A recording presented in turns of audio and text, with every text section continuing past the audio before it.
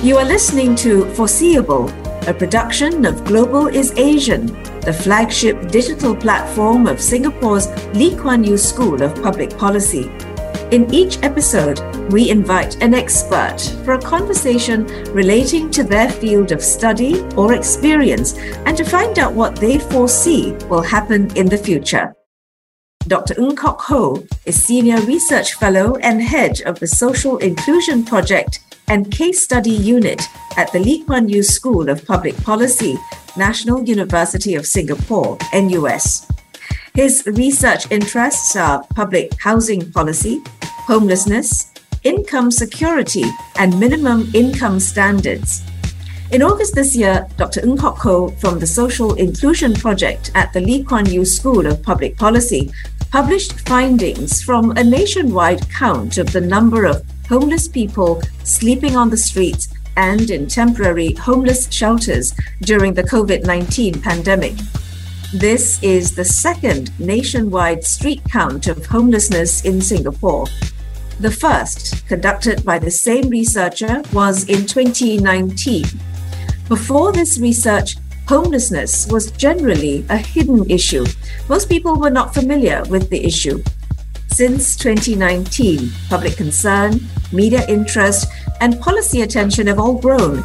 In this podcast, we will discuss with Dr. Ng on how the research came about, what we've learned, and what we need to do next. Dr. Ng, thank you very much for joining us today. Thank you. Happy to be here. Dr. Ng, we want to talk about your study, the reasons behind conducting the study on homelessness. When we first began this work in 2017, that year we did a limited pilot. We noticed that counting the number of homeless people is actually just part of regular data collection in many places, but not yet in Singapore. Right? So part of it was just a curiosity to know. But of course, homelessness is a very important area of research, right? To social policy researchers and practitioners, because homelessness is the most severe form of housing insecurity. So to understand homelessness is to understand the needs of a very vulnerable population. And we could envision that once we had done this research, the findings could potentially inform the planning of homelessness services, the development of housing policies, and so on. So I understand it coming in from the planning and policy point of view, but for the rest of us, why is it important for us to understand the issue? We often say that homelessness is a severe or the severest form of housing insecurity because housing insecurity exists on a continuum. Right. So before someone becomes homeless, they often go through several steps of increasing instability. They might be living with family and friends one week and then moving to sleep at the workplace the next and so on, or relying on cheap hostels for a while until they can't afford it and so on, before they finally end up on the streets. So while rough sleeping may feel like a very out of the ordinary housing condition, many more people experience those lower gradations of housing insecurity. Right? So our research on homelessness is at its heart interested with why people don't have secure housing and what we can do about it. And those issues concern all of us.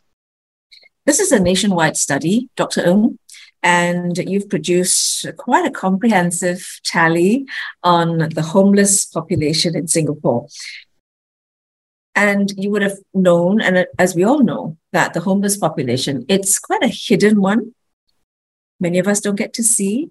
They're quite mobile as well. We may see them in one spot today, and then you go back there and they aren't there anymore. So in order for your study to be comprehensive and successful, talk to us about how this was done, bearing in mind that you could go back to the same place 3 times, and all 3 times you either see different people or everyone's missing. That is absolutely true. This was a very logistically challenging study to do, and it was made more difficult by the fact that there was no local precedent.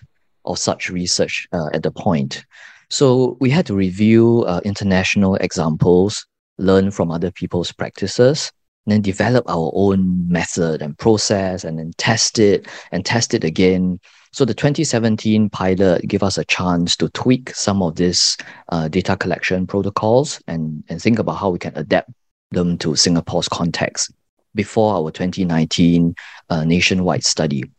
But the fundamental challenge remains, as you've mentioned, homeless people are a mobile population and they don't present themselves to researchers. In fact, many of them are very careful to conceal themselves because of the social stigma of being homeless, as well as the risk of involuntary institutionalization, which is still possible under the law. So they have good reason to kind of keep themselves hidden from view. So we had to recruit and we recruited many volunteers, train every one of them, provide very clear definitions of who qualifies or doesn't qualify for what we consider to be homeless, provide a very simple data collection form to use so that people could use it consistently. And then at the end of it, we had to check the data very carefully. So in practice, it meant that our volunteer field workers were walking around for 2 hours at a time to cover about 50 residential blocks after 11 p.m. on foot. There was no other way to do it. There were no shortcuts. They had to do it, this observational data collection on foot. That was what happened in the end. So at the end of the day, it's not just the researchers. You're just using ordinary people.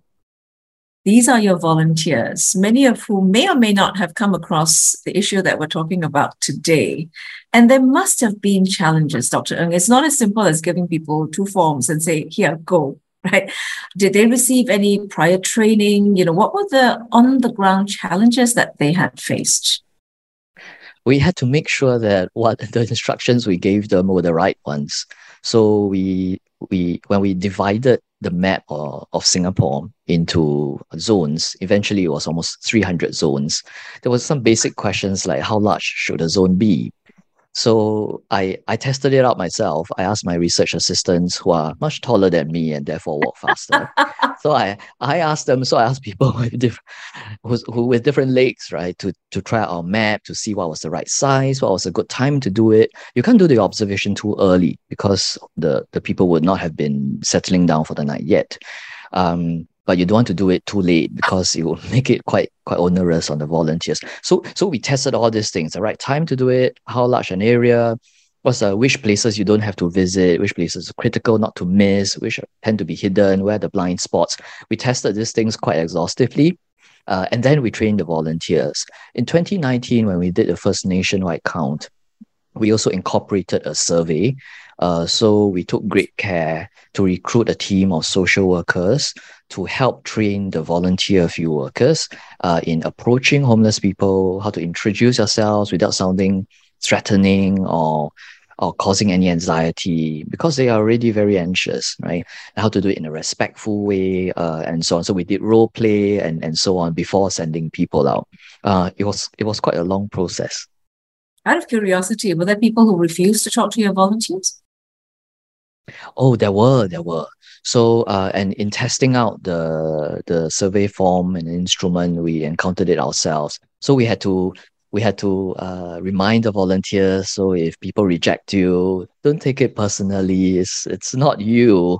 It's just that if someone is sleeping in a public place, they are already very anxious, and the first thing they think of is, are you police, right? Or are you someone from the authorities, right? They have so many questions in their mind. So rejections are quite common, right? We accept it as part of research, but we also try to adjust our practices to minimize the chances of that. So all the volunteers were instructed to introduce themselves with this first line, which is, I'm not from the government. I'm a volunteer from the National University of Singapore. That usually helps. Yeah, an academic institution would always help with, especially when they hear university, right? Got to be good. We must talk about your survey and the results. This year's study was the second. It was nationwide. It's a street count. Talk to us about the first and the second study, the comparisons between the two. How did the second one compare to the first? The results from the 2019 count were that there were about 1,000 homeless people. And that includes both people sleeping on the streets that we counted by eye, by observation. It also included residents in temporary homeless shelters. That was data we obtained from the shelters. So in total, it was around 1,000. 2 years on, in the middle of a global pandemic that we know through all our lives into this array, we did the count again using a very similar method. The result, not so different. Still around 1,000 in total on the streets plus in the shelters. But one thing had changed, which is the composition of this population. When we did the count in 2019, they were almost all on the streets. Very few were in the shelters. But when we repeated the study in 2021, in the second year of the pandemic, 60% of them were on the streets, 40% were now in the shelters. So the shelter population had increased more than 6 times. That was quite remarkable. That was the main change. But that was because, could it be that they had no choice because of COVID? Exactly. Many of them had sought shelter, which is not something to be taken for granted, right? So kind of locating homeless people, engaging them, persuading them to receive services and so on. These are all the usual challenges of working with homeless people. But that was it was an extraordinary year. And an exceptional time, right? So at one point, especially during the circuit breaker, if you recall, none of us were allowed outside except to buy food, right? So it was unlawful to be sleeping in public places. So it was at the time that many of them approached the government and the shelters asking for a place to sleep.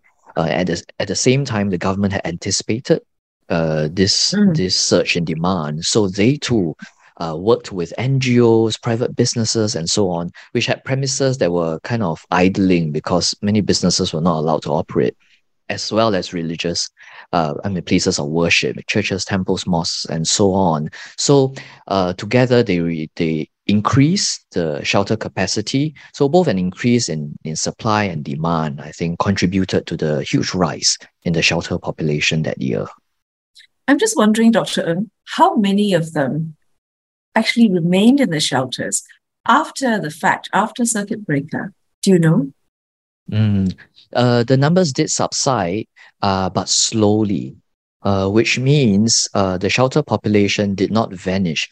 I mentioned earlier that during the circuit breaker, that was the peak of the demand. That was also the peak of shelter capacity, because once the circuit breaker ended, those places of worship reopened, right? And they would need the space back. Yes. Right. So shelter capacity also shrunk. So some people moved out, some into more stable housing. We've heard that some went back onto the streets. But a sizable number remain in the shelter system, which reminds us of how long it takes, right, to sort out stable housing arrangements for people to transition into. Okay, so taking everything you've just said, comparing it to the results of the survey, what have you learned about the entire state of homelessness or rough sleeping in Singapore? You've talked about some of the changes that have been since before and after COVID. Let's talk about the differences, the causes even. When doing observation, there's a limit to how much data we can collect. It tells us the distribution, the prevalence, and the general profile of homeless people. And that was useful information. And we noticed that, in fact, the geographical distribution of homelessness in Singapore remained quite stable, notwithstanding a global pandemic. So they were still found in most districts across Singapore. More of them were in older and poorer neighborhoods. The typical profile is an older Chinese man. Those things remain unchanged. But through observation, we don't get to understand and hear people's experiences and don't get to develop an understanding of what led them to that situation. So in this year's study, we also incorporated in-depth interviews. These are fairly long, an hour to an hour and a half, interviews with residents in a homeless shelter who entered those shelters those shelters during the pandemic. And from what they told us, and this is consistent with international research, we know there are three main causes of homelessness. The first is social. There's often a complete breakdown in family relationships before someone becomes homeless. And in Singapore, because our housing system explicitly prioritizes and caters for family units, so often to leave the family is to lose housing. So that happens, and the degree of kind of the decay of the relationship is often so severe that they say even in a pandemic, there's no way they can go home, right? It can't be reversed. So that's the first cause, is social. The second cause is economic. Sometimes people have the stereotype that homeless people don't do any work, or they, what we call in Singapore, they collect cardboard, right, for recycling and so on. That's not true. From our research, we have learned that many of them are in work, but they are in low-paying work. So these are the jobs that have been associated with low wages for a long time in Singapore: cleaning, security, and so on. And on those wages, it's very difficult to sustain the costs of open market rentals once you have to leave the family home. So poverty and low wage work is the second key driver. The third one is related to what I just said. It has got to do with lacking access to adequate housing options. I've just mentioned open market rentals are often unaffordable on low wages. People often try to live with family and friends, but you realize that goodwill gets used up, and then they get asked to leave, right? So that's not a long-term solution. So they often end up trying for public rental housing within the HDB system. Now, this is not an easy housing option to get into. It's in short supply, the criteria are strict, and also the conditions are quite difficult. So quite a number of homeless people we've spoken to have past experiences of living in public rental housing, which currently requires 2 single tenants to share a studio flat with no bedrooms. So that often leads to conflict and people concluding that they're better off sleeping outside. Right? So the lack of housing options is the third major factor. I'm actually quite keen to talk about something that is related to homelessness. I mean, the social impact, the physical, the employment opportunities even. All of this will actually impact other areas in our lives. And we've been talking about this quite a lot, actually, especially over the last 3 years of COVID. Mental well-being, mental health issues, that's very important. Emotional issues. Need to be able to support the homeless in these areas. But I know it is very difficult to do that. How do you actually get them to be plugged into the system? So you've studied this for quite some time now, Dr. Ng. How do you think we can plug this gap? Because mental health is not something to laugh about anymore. Everything you've spoken about leads to the fact that someone could be suffering mentally. That's absolutely true. The conditions of homelessness are very, very harsh. So sometimes when people suggest that it might be a lifestyle choice, right? People like the freedom or sleeping outdoors and so on.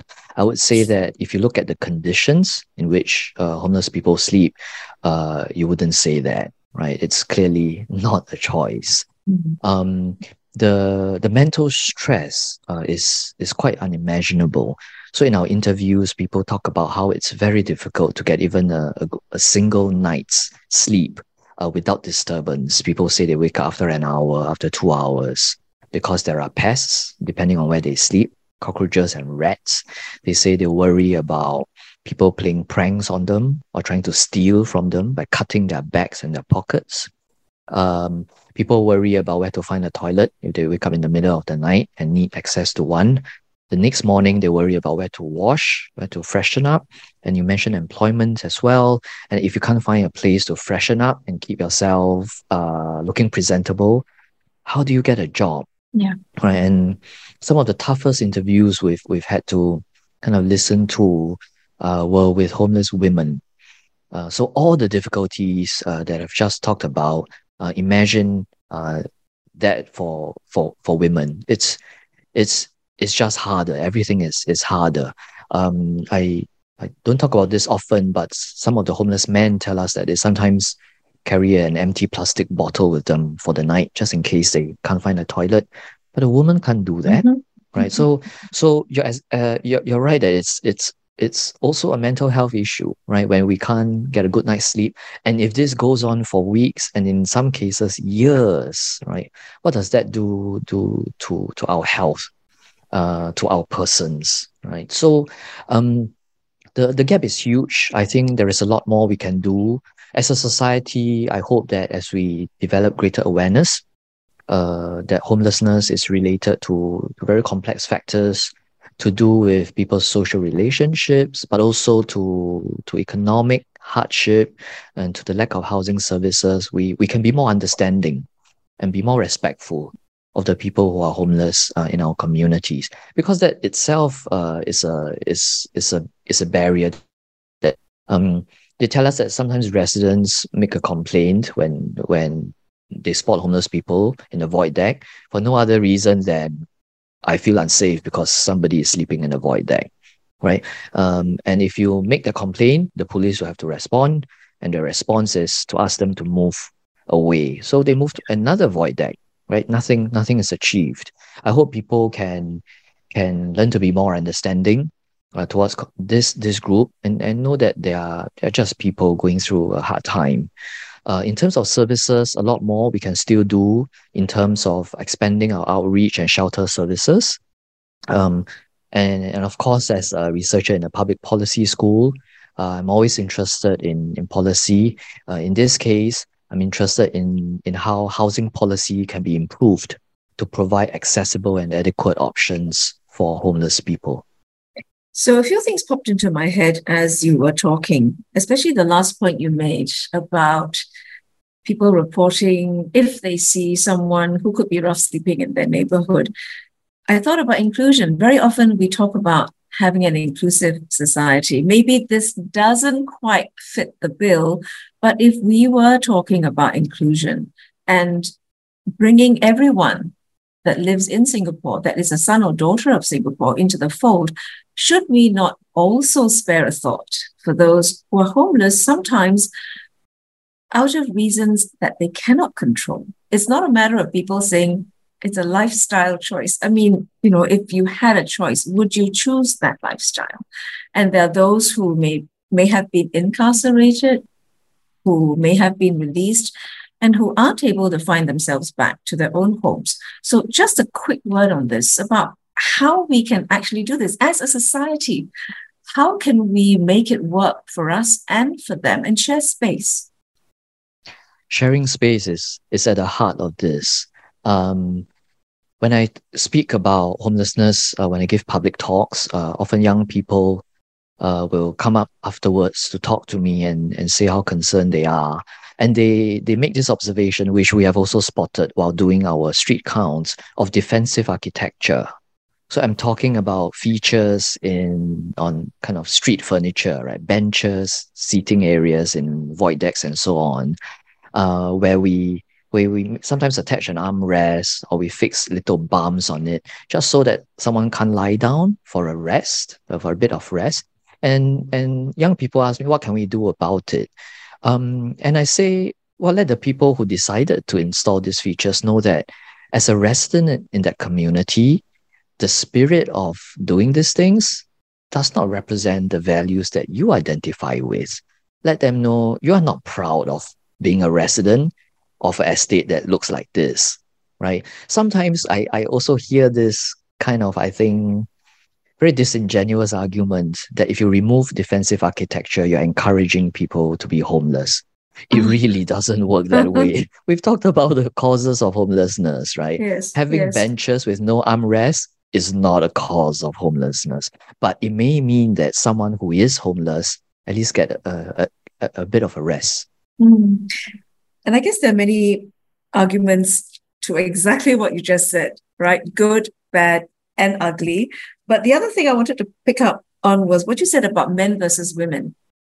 I know majority of the homeless and the rough sleepers are men. Out of the 1,000 that we have are men, but there are women as well. Have you found in your studies, even in the past, that the reasons are the same, or maybe the reasons are same and yet different? Women form about just 10%. I say just, not to suggest that there should be more, right?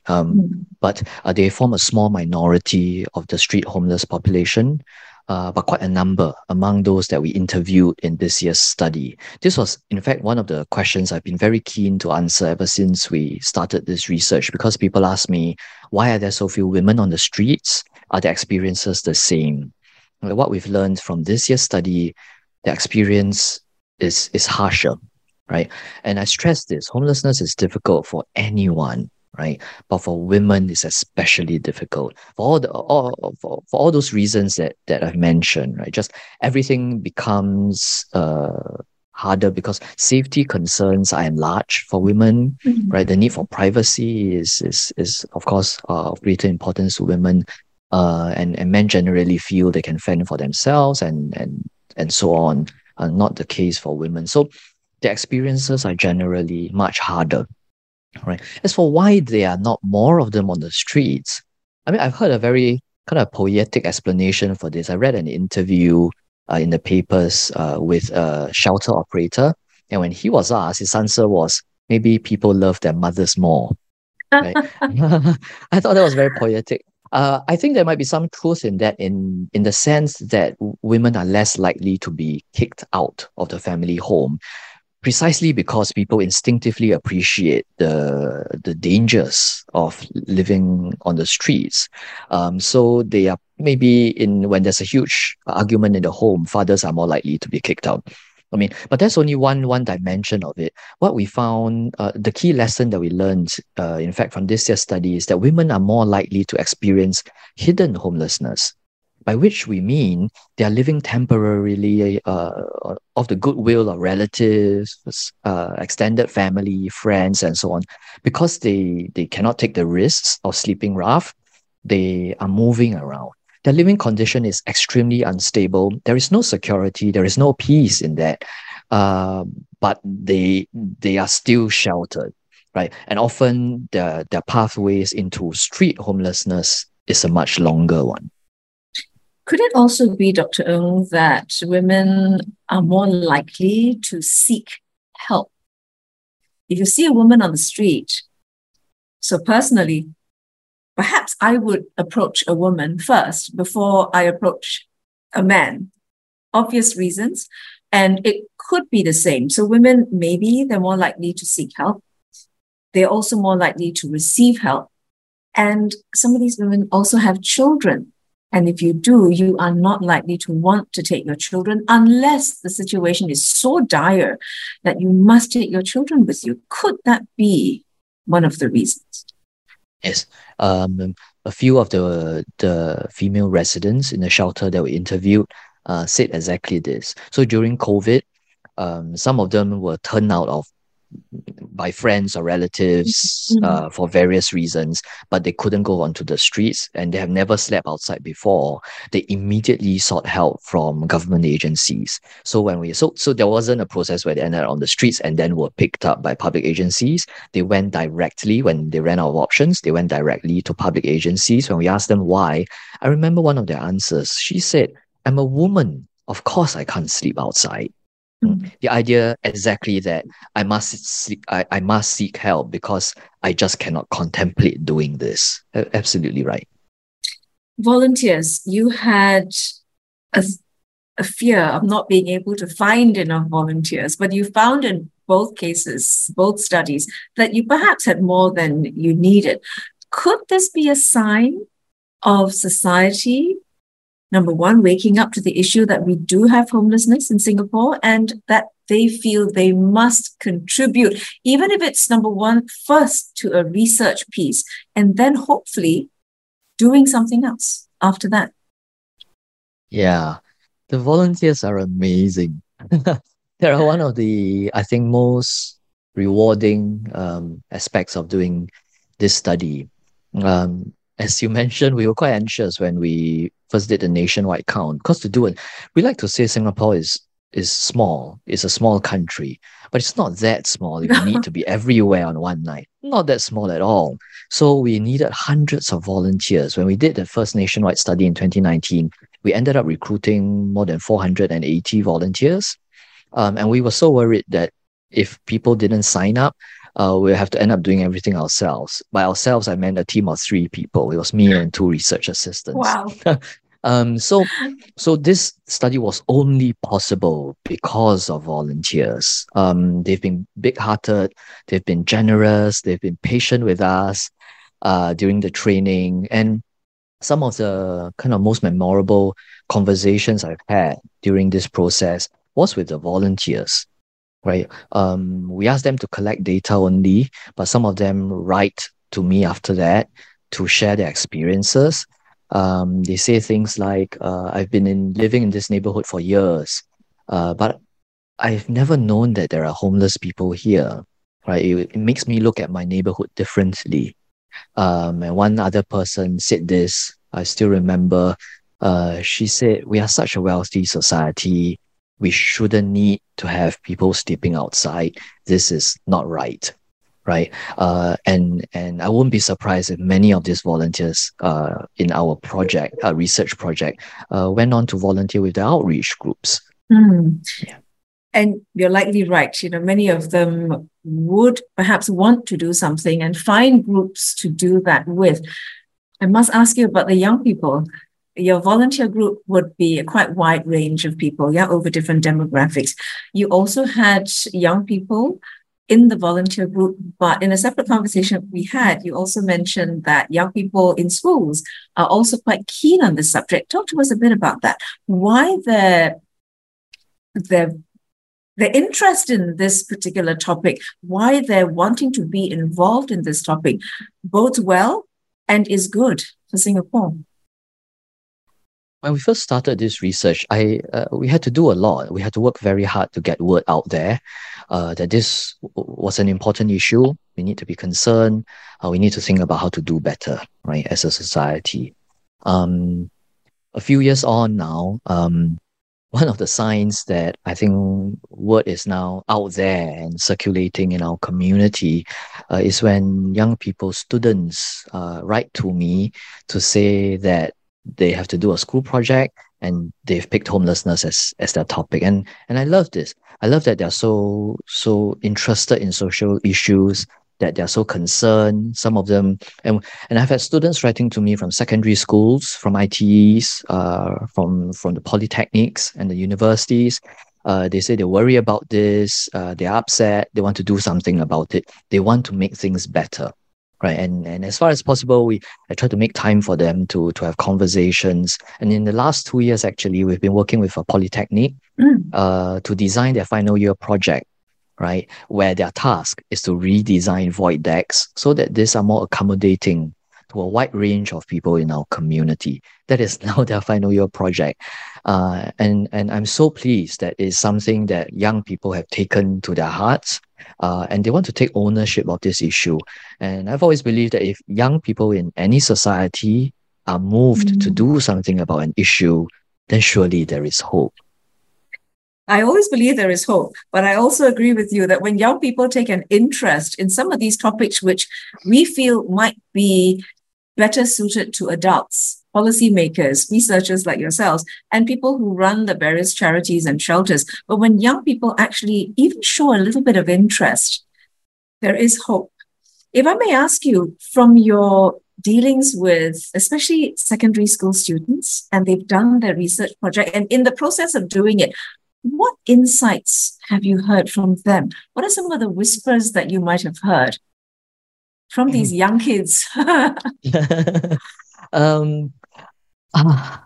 So when young people do these projects, sometimes they are quite ambitious. So they say they want to interview homeless people and do a survey and so on.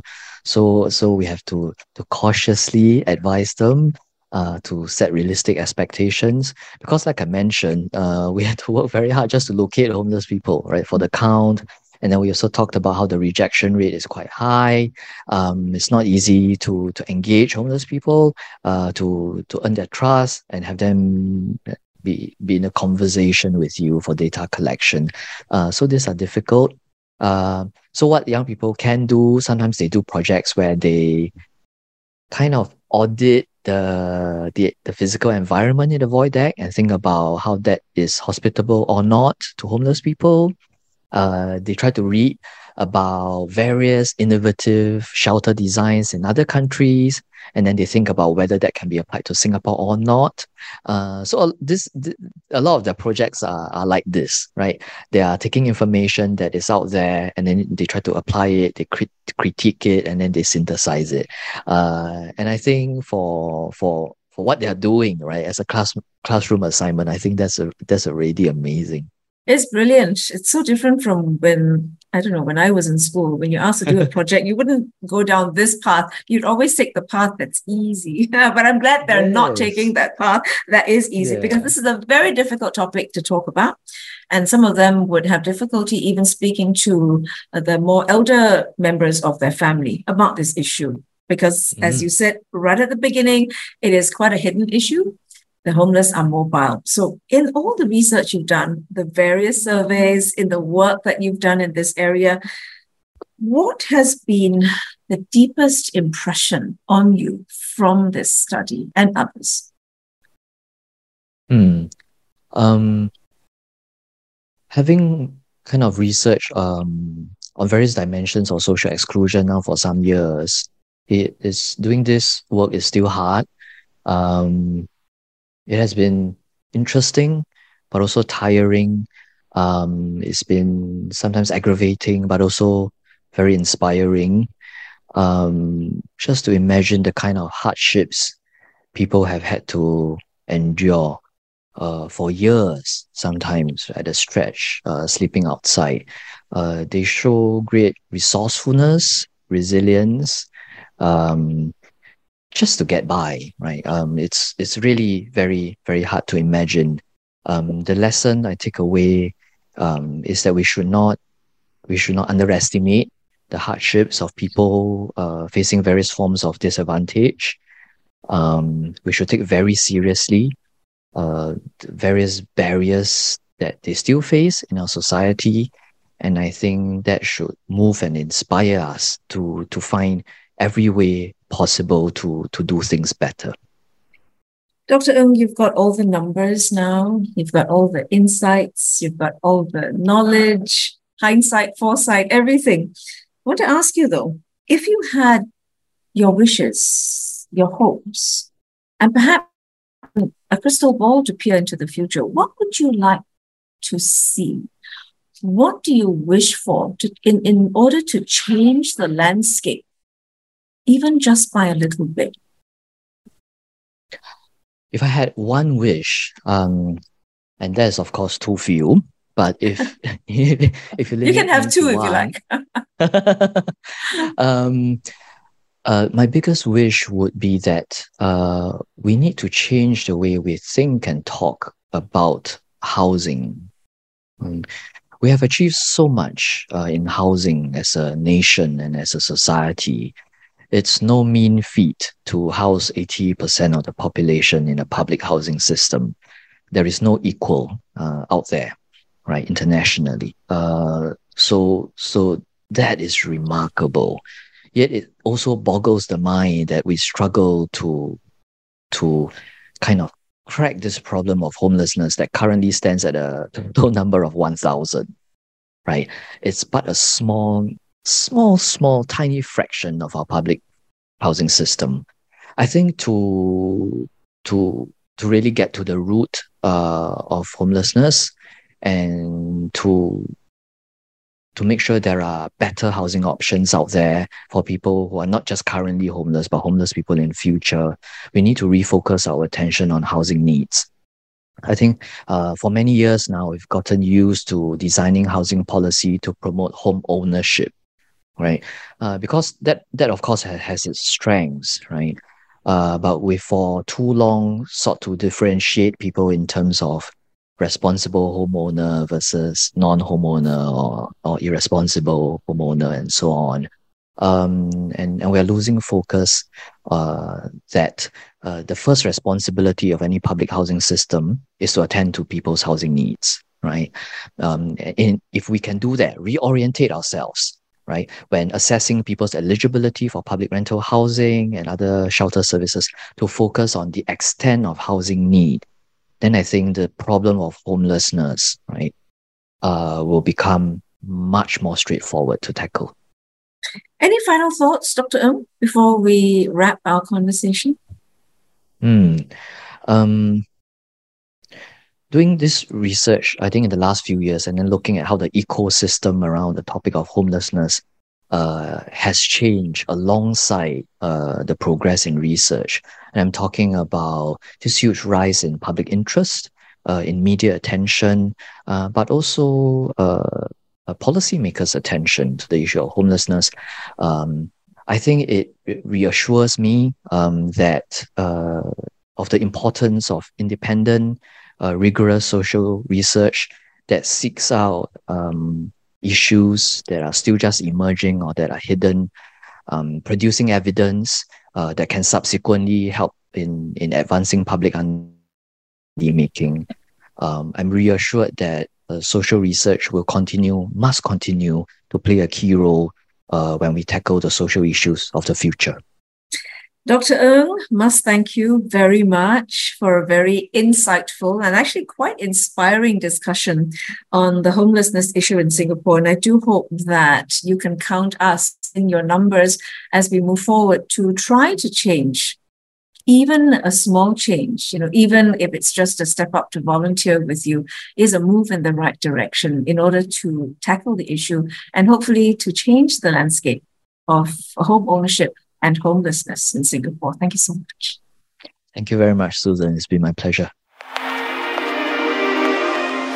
If you'd like to subscribe to the Global is Asian newsletter, look for the link in the description or find us at our Facebook at Global is Asian.